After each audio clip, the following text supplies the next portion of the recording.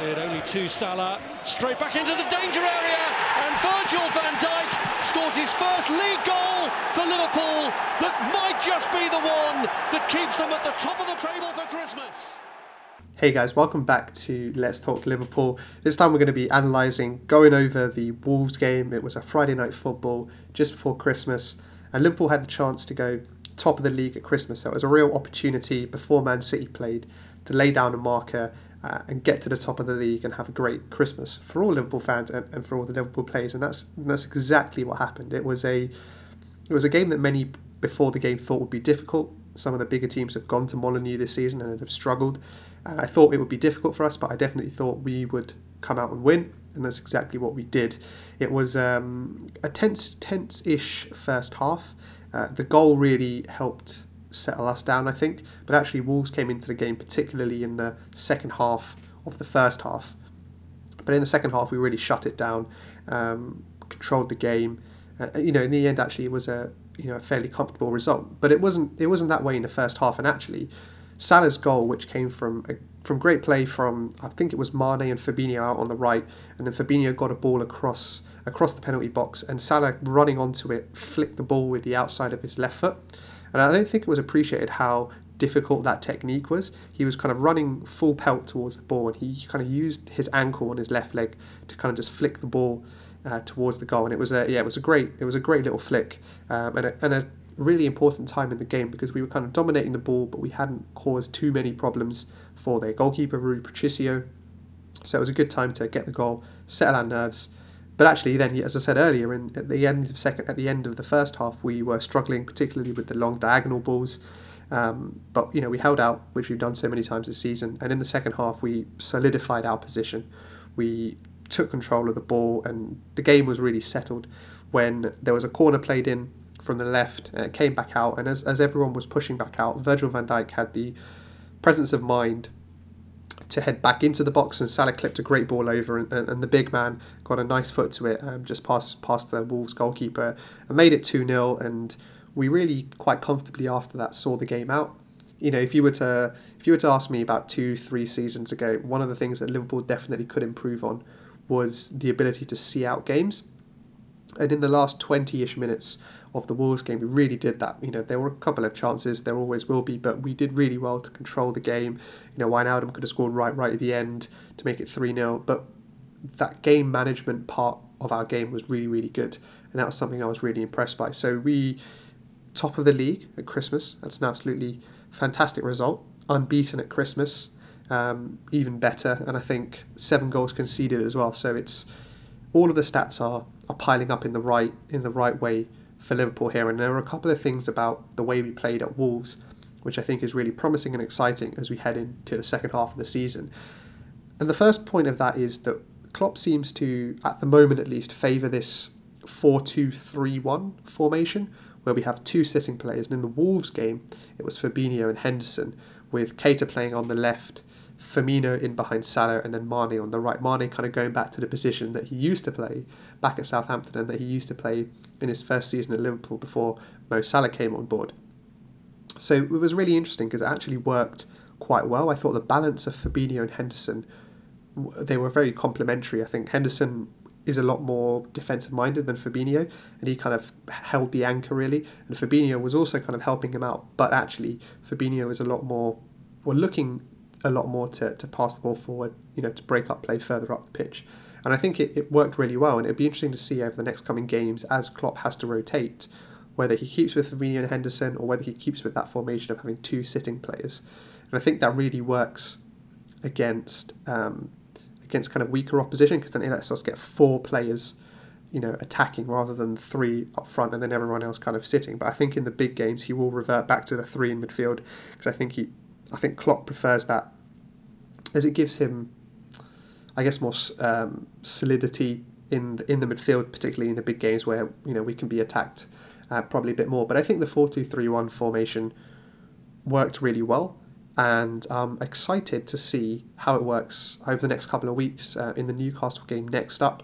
At home, I'll be interested to see how that formation works at home, whether that means our creative players are a bit more creative, whether that helps them. So I'm really interested to see how that works out. And on the note of that formation, another player who had an absolutely standout game following on from his fantastic performance in the United game was Fabinho. He again was great at breaking up play. He did make a couple of loose passes in the first half.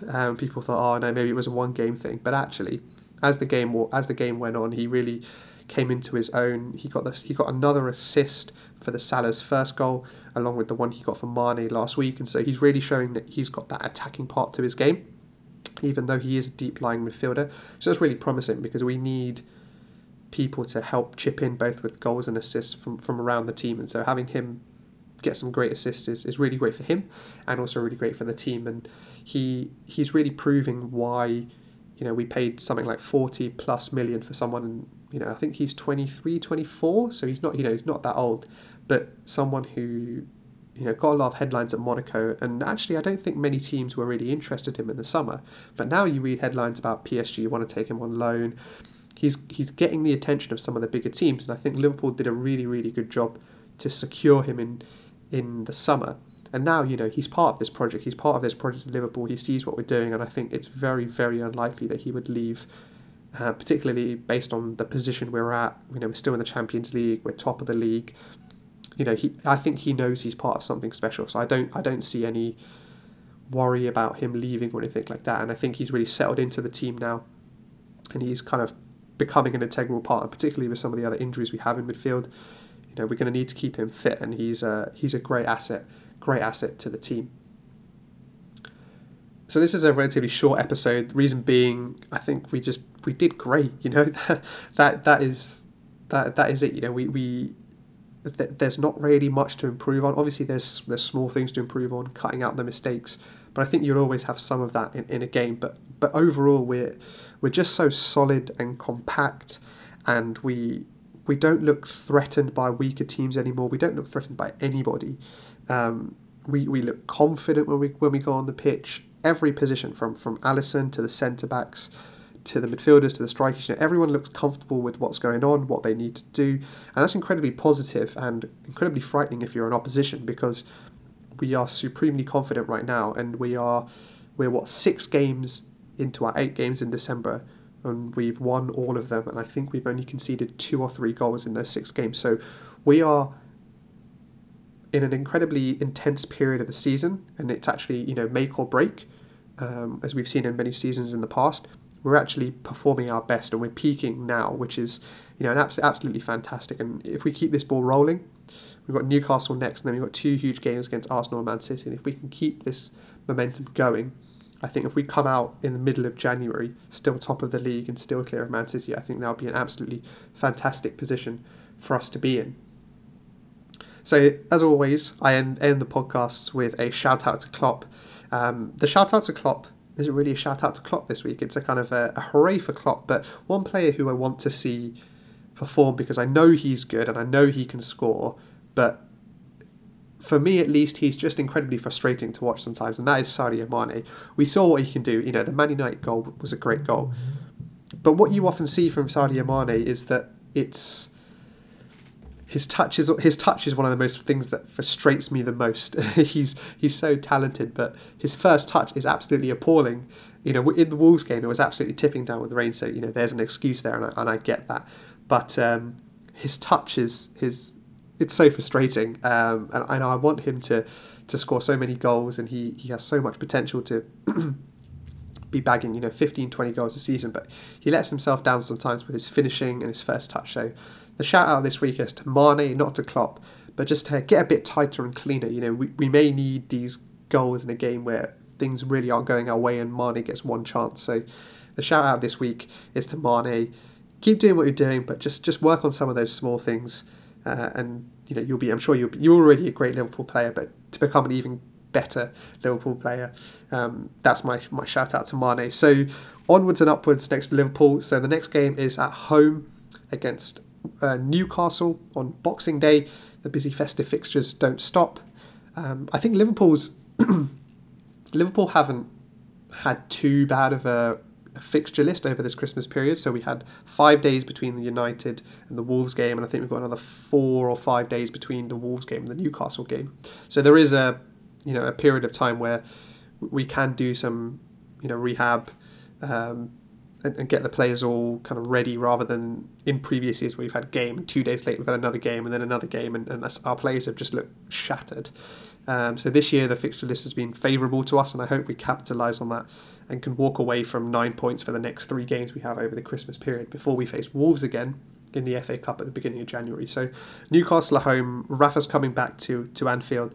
Newcastle are having a strange season. I think they are one of those teams that it's either going to go one way where we beat them comprehensively, or it's going to go another way where they cause us a lot more problems than we thought. Players like Rondon.